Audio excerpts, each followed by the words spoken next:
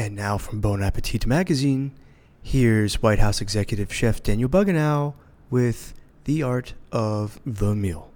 Hey, I'm Daniel Buganow, coming at you bugga when? Bugga now. Today, for The Art of the Meal, I'm dishing you the Shutdown Shortcake, a crispy berry blast full of empty promises and soft-core racism. First, heat the oven to 450 degrees as you feel the heat of multiple lawsuits and unfulfilled campaign slogans closing in around you. Then, shut down the government. How? It's easy. Just refuse any spending bill put in front of you while mixing flour, salt, and sugar in a bowl. Mix in half and half while telling the American people to pay for a wall they don't want or need.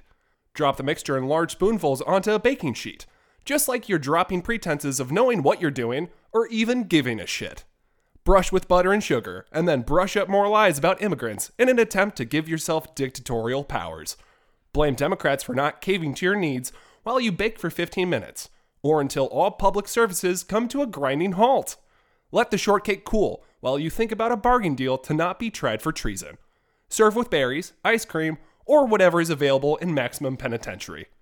This is The Art of the Meal, coming at you not yesterday, not next week, but right bugga now.